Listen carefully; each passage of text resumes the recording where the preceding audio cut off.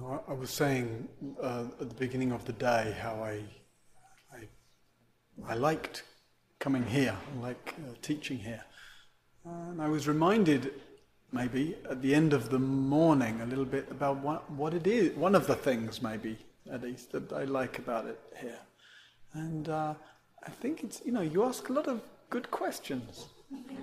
There's some interesting questions at the end of the morning. And sometimes some sanghas are a little more hesitant in coming forward, right? The Brits, for example, a little more reserved. It's not that people don't have questions, but they're a little more reticent maybe to speak up, which maybe isn't such a New York problem. Right? So I was thinking a little about New York and the kind of assertive nature or quality that, at least as a visitor, one feels a certain assertiveness, right, in New York. Does that sound reasonable? Yeah, and one might look with various different eyes. One might look with a more critical eye and say aggressive, etc. We'll stick with assertive. So there can be an assertiveness to the way people walk and the way people express themselves, etc. And, like I say, one expression of that, a lot of liveliness in the questions, right? Willingness to come forth. So, I'm not trying to make that into a right or wrong, a good or bad quality, right? It's just a quality I notice. And whether that comes forth in our communication or not, a lot of our education, and I don't mean just formal school-type education, I mean our conditioning, right? Our cultural conditioning, family conditioning, psychological conditioning, human conditioning, is towards asserting ourselves in various ways. I mean, just from the innermost sense of asserting oneself as somebody, right? It's an assertion we make. And it's made up of all kinds of nuances and influences. Right? Assert yourself. What does that mean? Hi, I'm Martin. Right? That's an asserting oneself in some ways. It doesn't need to be an epistemological, it doesn't need to be an existential assertion. It can just be a linguistic assertion. In other words, I can say, hi, I'm Martin, but I don't need to believe it. Right? But our habit is to assert ourselves in various ways, to believe in the assertions we make, and so we get to the theme a little bit, to create friction around those assertions. So, just reflecting a little bit in this way about the assertiveness that's here sort of led me in this direction, and we'll meander through some reflections and see where we go. There's a few key ways that we assert ourselves. And again, New York in some ways could be seen as being a certain exemplar of these assertions. One of the ways, if we speak it in a kind of strong way, if we describe it in an assertive way, I know what I'm trying to do a New York accent. I know what I want. I know what I want, I know what I think, and I know who I am. So maybe we don't know what we want always, maybe we don't know what we think always, and maybe we don't know who we are, right, always.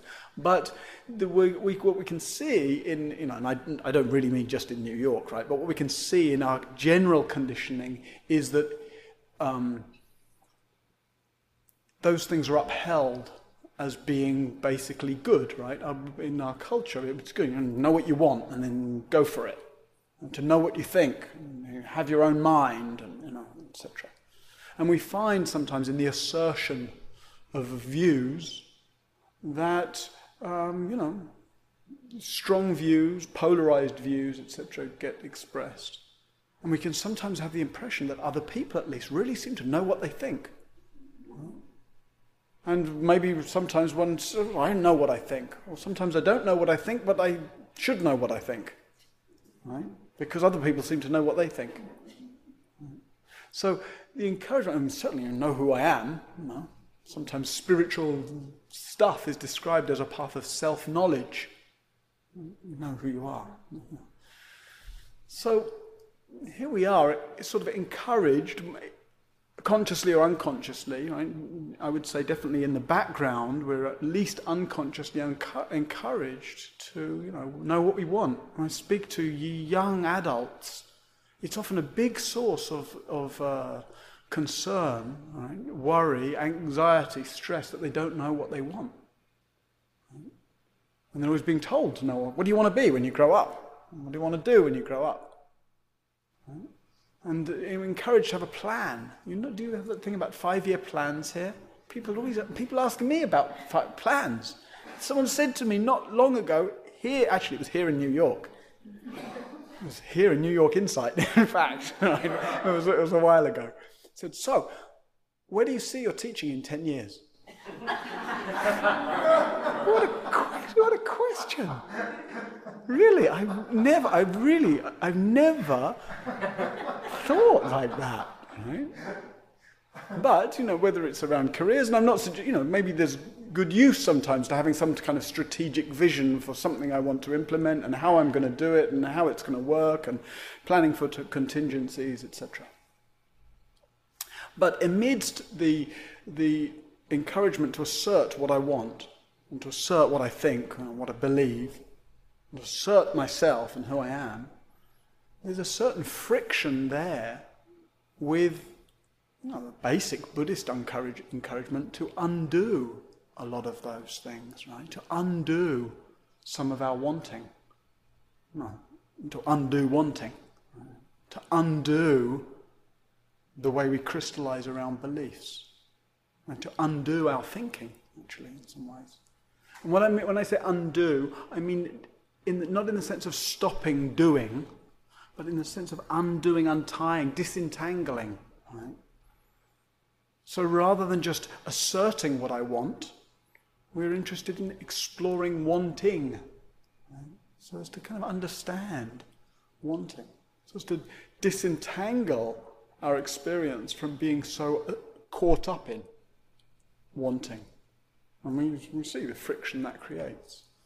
And disentangle ourselves from the way we coalesce around beliefs as if they're true in some way, and as if I'm right in some way that often then makes you wrong or them wrong. And to undo, to disentangle, to open up our sense of who we are. So I thought I would hang these reflections around friction and freeness on these different assertions a little bit. The assertion of what I want, what I think, who I am.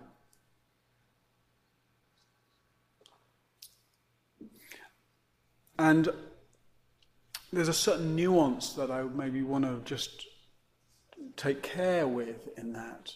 And that's the nuance that when we hear teachings about desire, for example, what I want, and some of the texts point to freedom from desire. I would use a different language, but we have freedom from desire, or freedom from beliefs, or freedom from the sense of self, right? Sometimes expressed as no self or not self.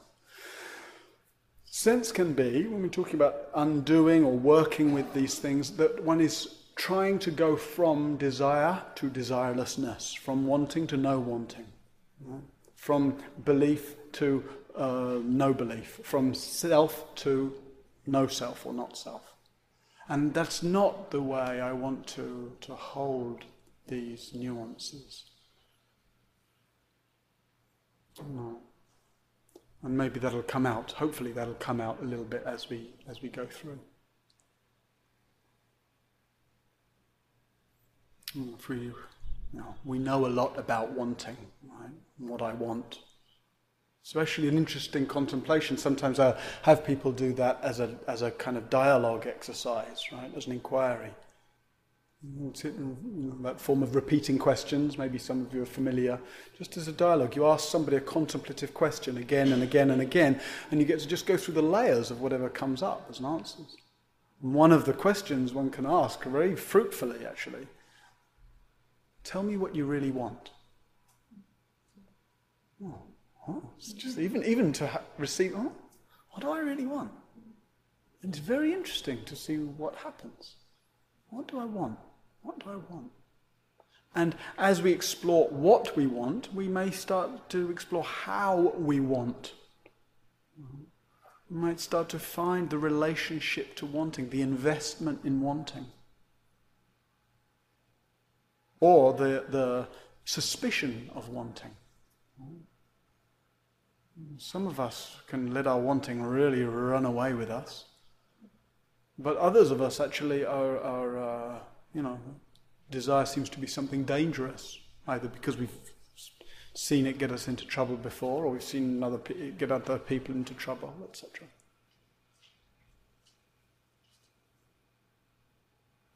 There's that line from the texts. There's actually a line directly from the Pali. I can't remember which chant it is now, but we do it on some retreats that I teach at the Mulan. We do some Pali chanting, and one of the lines is translated as free from all sense desire, and I changed to free in all sense desire. And who knows which is doctrinally correct. I don't really mind which is doctrinally correct. Right?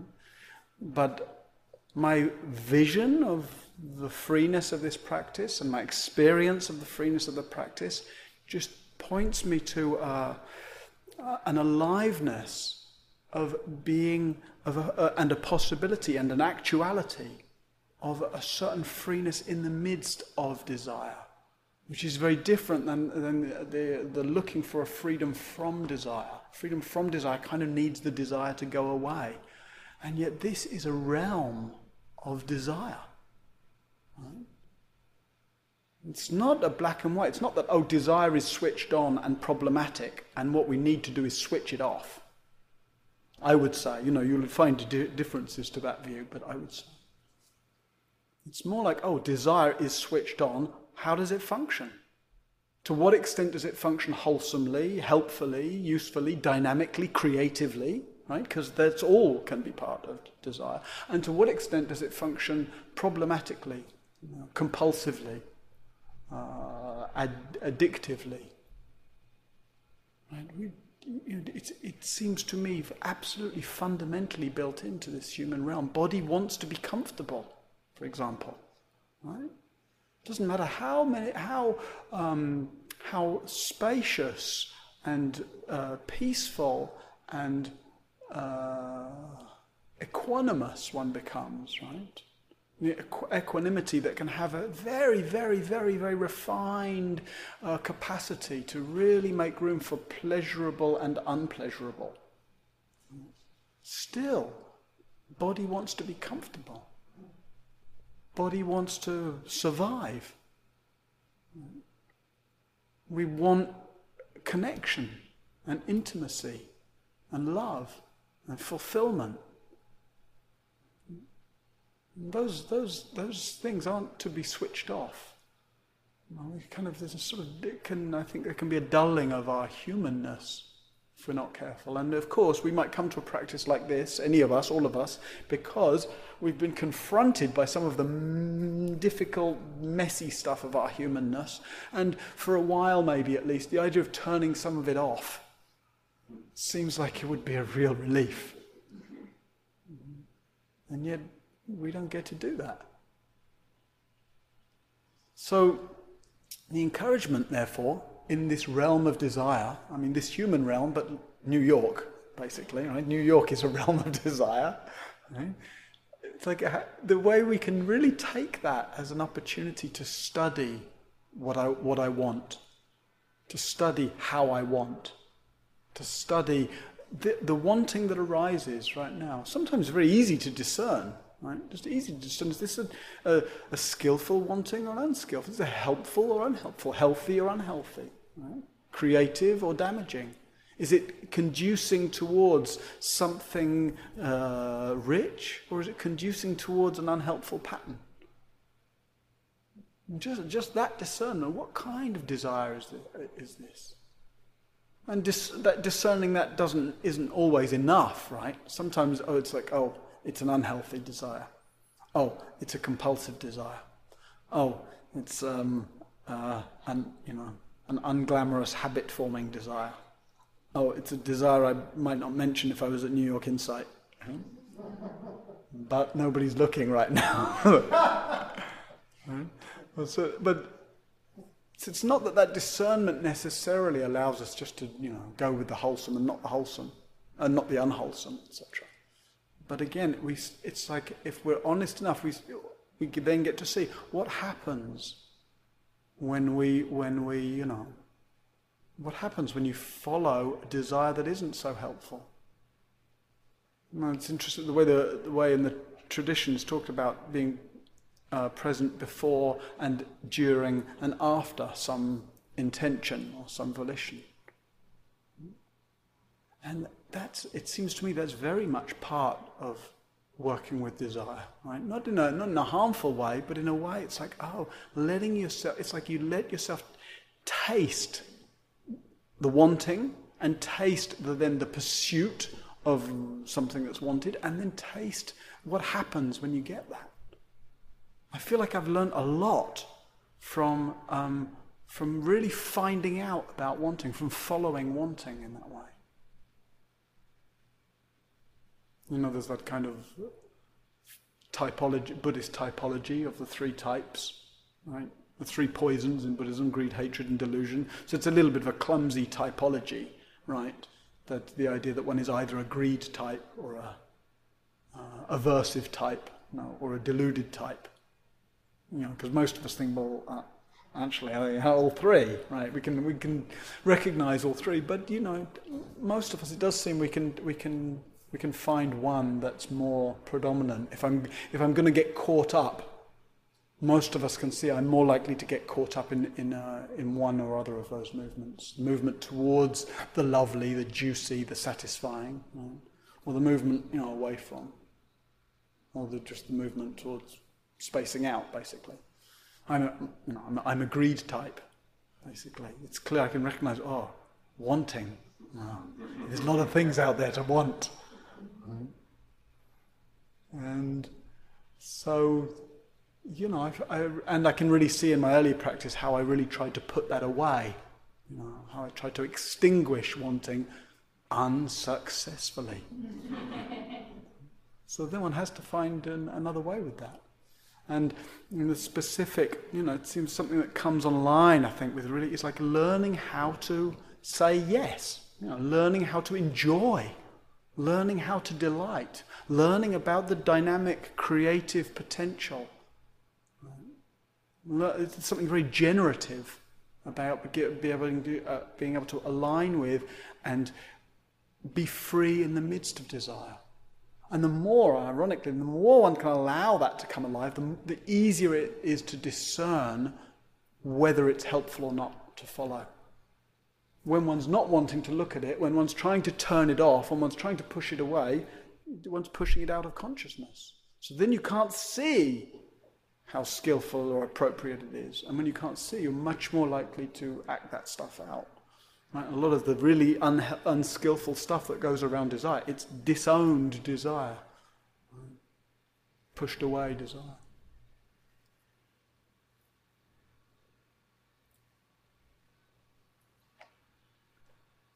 For other people, the more aversive type, of course you can get into trouble with each of the types, of course. The more aversive type tendency, if I'm going to get caught up, it's more likely to be in contraction, in refusal, in judgment, in resistance.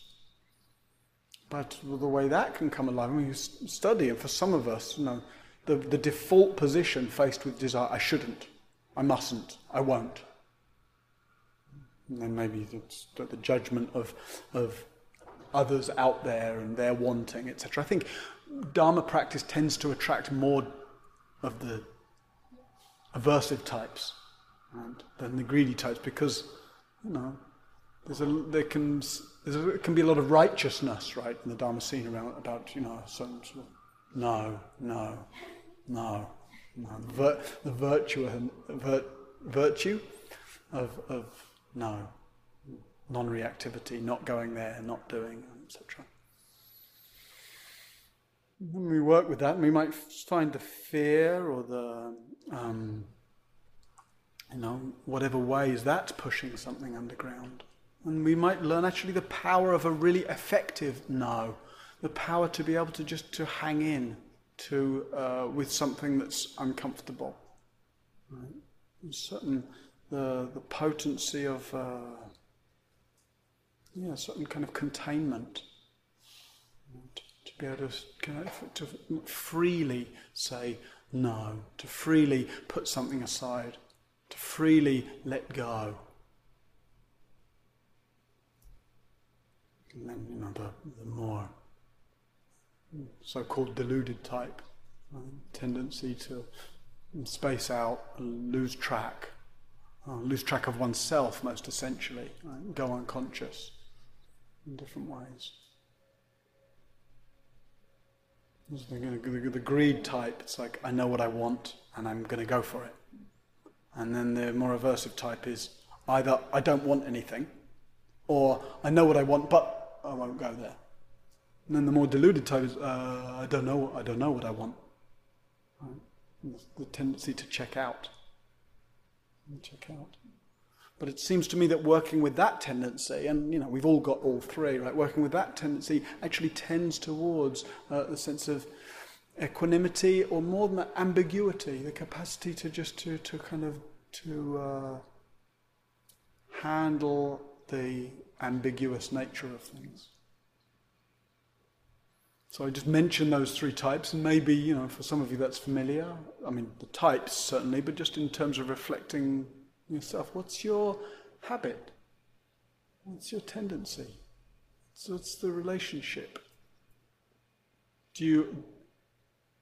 What happens around the asserting yourself with wanting? What might it look like? Right? Not in an abstract sense, but what might it look like in your own life, in your relationship life, in your working life, in your life? What might it look like to be free in the midst of sensory desire? How might one orientate, ironically not away from desire, which is the more trying to turn it off, right? But how might one orientate into desire, right? Inhabiting desire? It's very interesting. I've been looking at some of the Pali language around the Satipatthana, and quite basic meditation stuff, but really trying to get the feel of some of the Pali language. And it's very much, a lot of the language has that quality of entering into. Right? In English we talk about being mindful of. You might say, be mindful of desire, be mindful of your body, etc. But there's no grammar in Pali that is anything like being mindful of.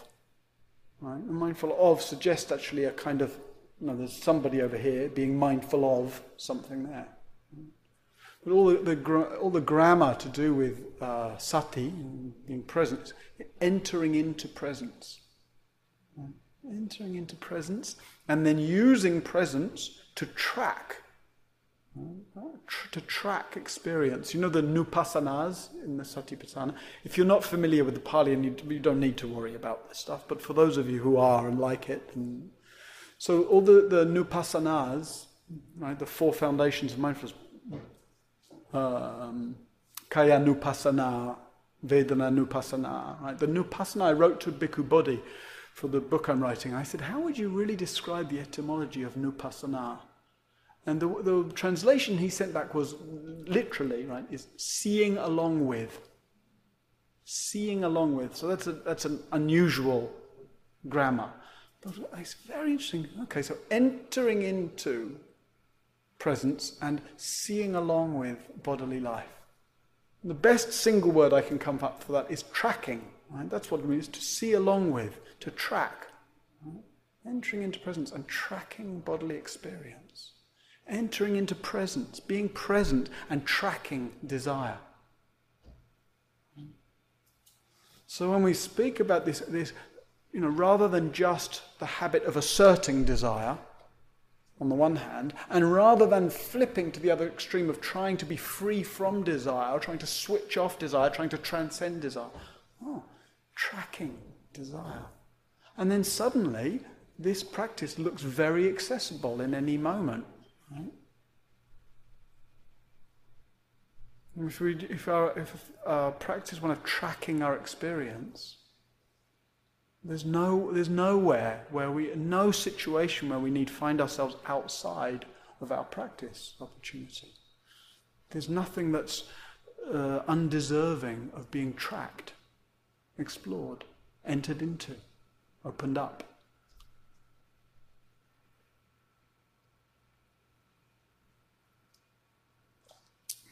And then this assertion of about what I think, asserting our views. Again, it would be a bit preposterous to the idea that we should switch off our views or have no views, or that freedom from views would be some kind of, I don't know. Just don't know about anything. And yet also if we track that, if we track the way views form, or more specifically, if we track the friction, right, the way we hold our views tightly, wow, how much dukkha is there around that? And of course, we can just point to the wider political situation, just how divisive it is. People have views, right? And people's views are different for whatever reasons. It's not the difference of views that causes a problem. Actually, difference of views can make for a very dynamic situation. The best discussions you'll have with people are when you've got a difference of views. There's nothing duller than when everybody agrees with each other, right? Yes, oh yes, it is like that, isn't it? Oh yes, it is, you're so right. Oh, that's so nice. Oh, I used to, Some Buddhist magazines can be a bit like that, right? It's everyone supporting the same kind of lovely views. Much more dynamic when there's a difference of views, and that's where we find something new, or we find, we disagree. How interesting, and how come we disagree? And what might I learn by listening to you? What might I learn which might change my view? It might help me refine my view. It might show me that my view is actually quite wise and clear. Right? Any of those are possible, but only when there's that willingness to not contract around the view. And the more we contract around the view, the less we can have any kind of dialogue. And the thing is, it doesn't matter how right your view is. Some views are better than others, right? Some views are deeper than others, they're wiser than others, they're more compassionate than others. Some views are more evolved than others.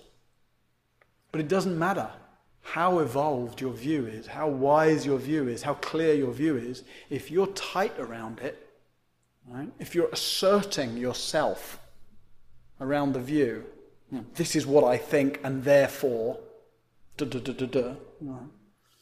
If you need to be right, then your view, then how your view gets shared and how it interacts with other views is as problematic and as divisive and as toxic even as the so-called lesser view or less evolved view. It seems like that's something we live in an age where it's easy to have a strong view, right? And with good reason. And I'm not suggesting one shouldn't have a strong view. There's plenty of things. One looks at all kinds of elements of the wider social, political, environmental situation, and a lot of strong views might arise, and they might well be, clear views, etc. And then how do you hold them? What's the relationship to them? If you track your view production, view forming, or view holding, your view expressing, what's the inner relationship to it? You can feel the friction that goes with it. And then that begs the question, what might it be like to hold the same view, but to hold it lightly? What might it be to hold the view in such a way that, that the view can stand up actually to some disagreement? Or that I can stand up to the view being disagreed with?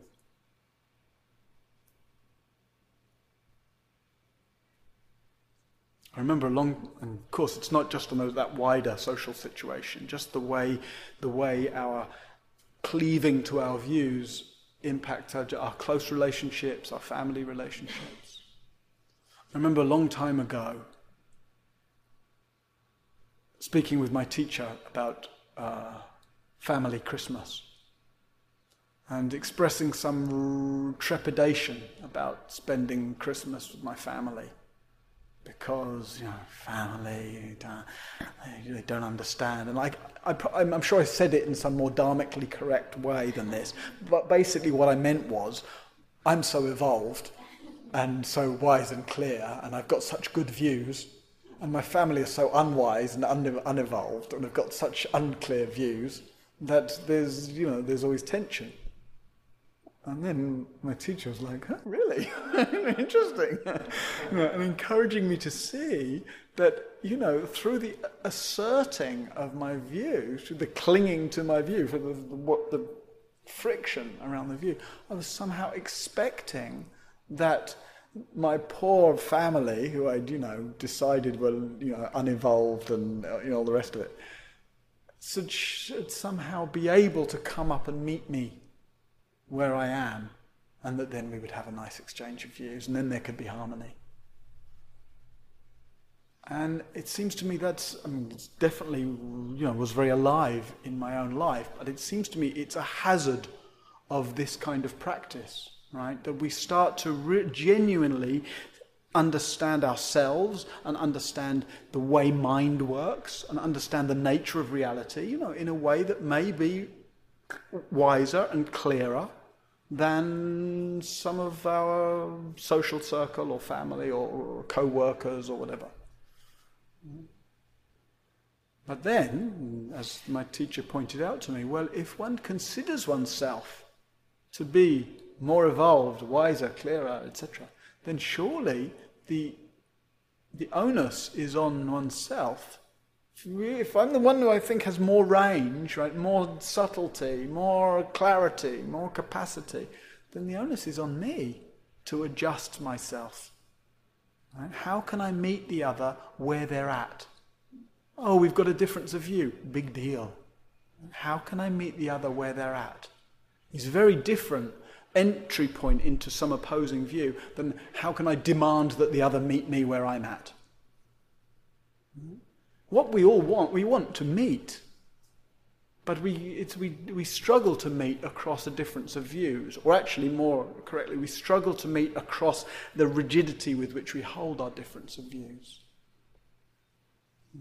And of course, sometimes the situation can be charged, situation can be painful, situation can be fraught.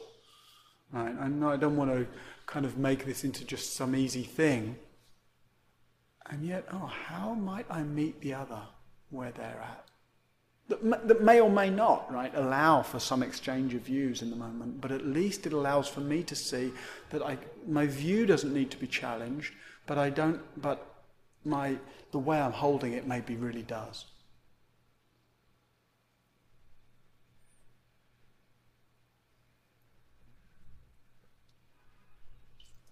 And like we say, we talk about friction in terms of this very visceral sense of clinging to experience. If you're honest, you can feel when there's friction around a view, when you're contracted around a view. Right?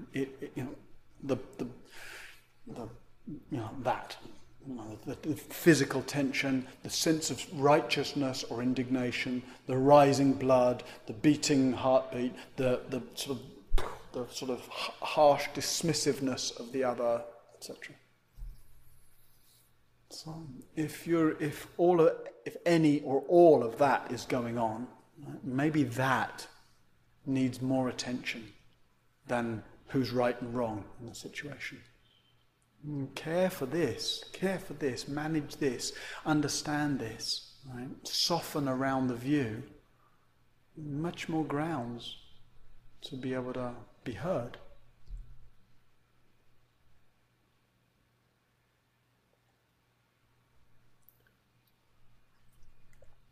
So, the friction that we can generate with what we want and what we think or believe, and then a little bit of just about the friction around who I am. There's a lot of different layers to that, and I maybe just offer a few reflections. So I'd like to hear from you and for us to explore together. There's all the just the general storylines, right? The playing out, the inner rhetoric, the little dramas, the reinforcement of my usual sense of self, and the signifiers of our identity, whatever they are. And the way we reinforce all those different things, and that gives us our particular sense of self. Right? I'm this kind of person. And of course, our practice is one of very directly engaging with all of that inner reinforcement and rhetoric, and literally learning to soften the friction that we make out of it. And just the willingness, and waking up to being caught in a thought loop, and the willingness to just leave it alone, to leave it alone, to leave it alone. And I use that language of leaving it alone quite advisedly, right, quite specifically, because often what we notice is a tendency to push it away, which is very different, and just more friction. Shouldn't be thinking. Why sometimes in a guided meditation, when I say, where's your attention right now? And point to the capacity that when we notice we've been caught up, actually it's a fabulous thing. Because the noticing is the good news, that one's not caught up anymore. But how easily there's friction right there, I shouldn't have been caught up, etc., etc.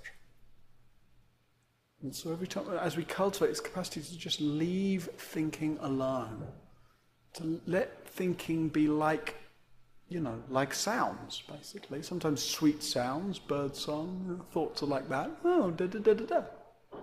And then sometimes thoughts are more like the generator. And then,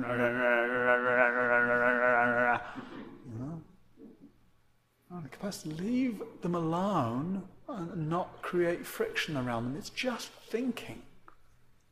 It's just the stuff that minds do, right? Like that noise, that's the stuff that generators do. Right? And thinking is the stuff that minds do.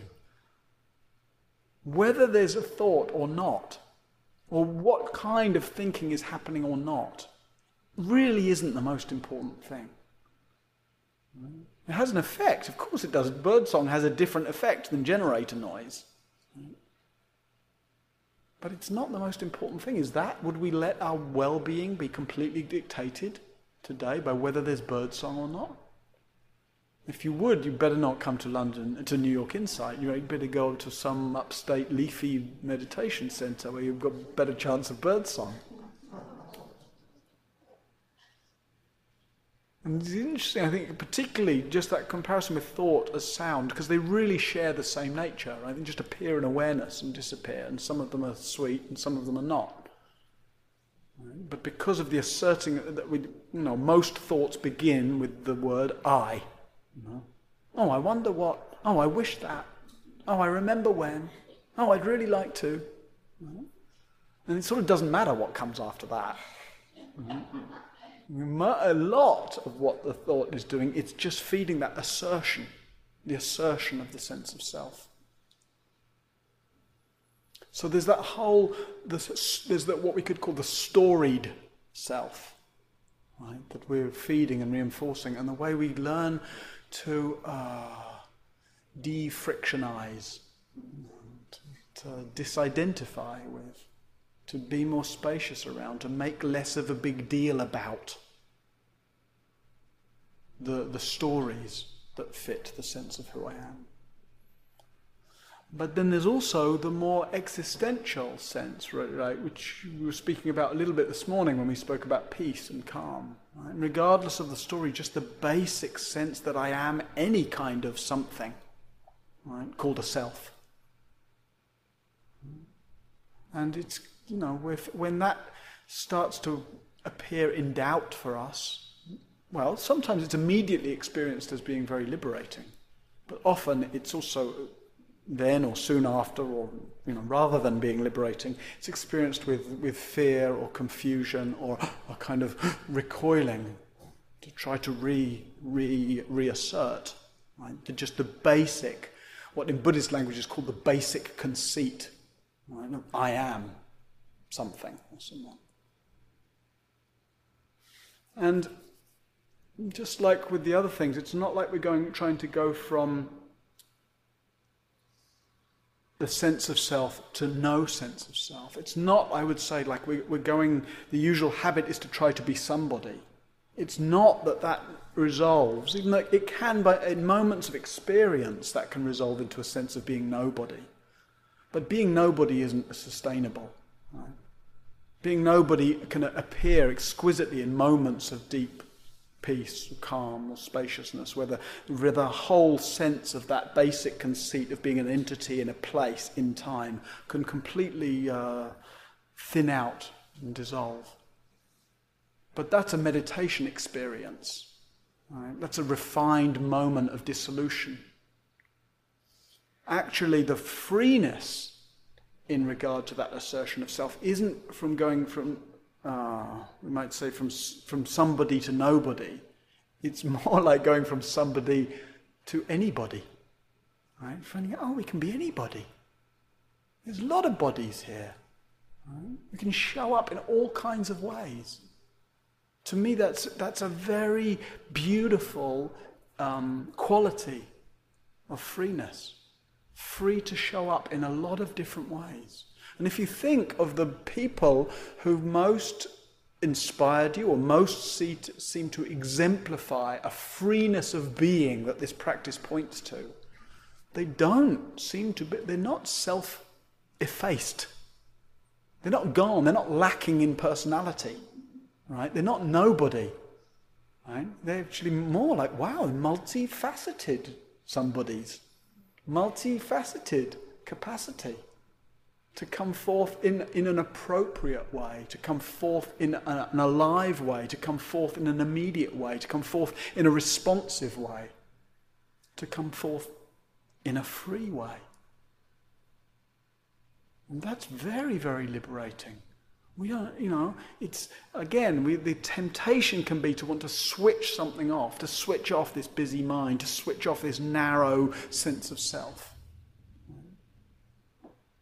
But then, they're condemned to be nobody. What about the endless possibilities for how we might show up?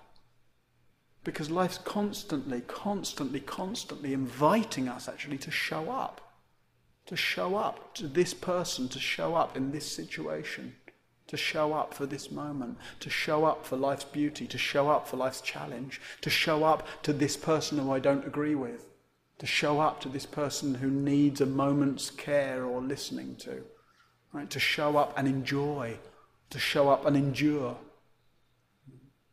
to show up and take delight, to show up and be in solidarity with someone's suffering. Many bodies. And because what's called not self, which importantly and powerfully points to the capacity to be free around the assertion of the sense of self. Because the language of that is so strong, I think it's important just to have, the nuance of not assuming a shift from there is a self to there isn't a self. Actually, there's a lot of scope on that spectrum for the ways we can show up freely in a way that doesn't need to be asserted. The way we can say, Hi, I'm Martin, without believing it. Or, hi, I'm Martin, but I've no idea who that really is. But let's see who it's going to be in this moment. So the realm of being somebody, anybody, this body, right now, becomes a freer realm, a wide open realm, an expressive realm, an expansive realm, a playful realm.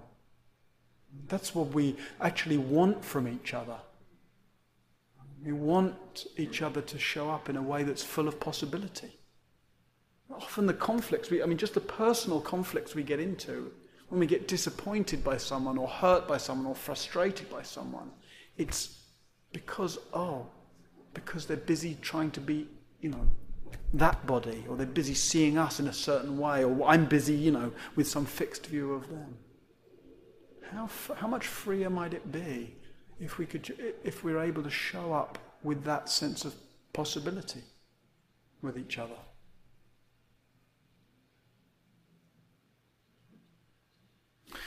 So I wanted to, as I say, just to use this sort of the theme of the day to just look at these nuances of because they're such common themes, right? Wanting, the world of believing, and the world of just conceiving of oneself underpins so much of how we experience life. So the intention is that these reflections, just support the exploration of all of that. And we have some time, so please feel free to continue the exploration in the form of questions that might be there, but also in the form of whatever kind of explorations or reflections or dialogue that we might have together.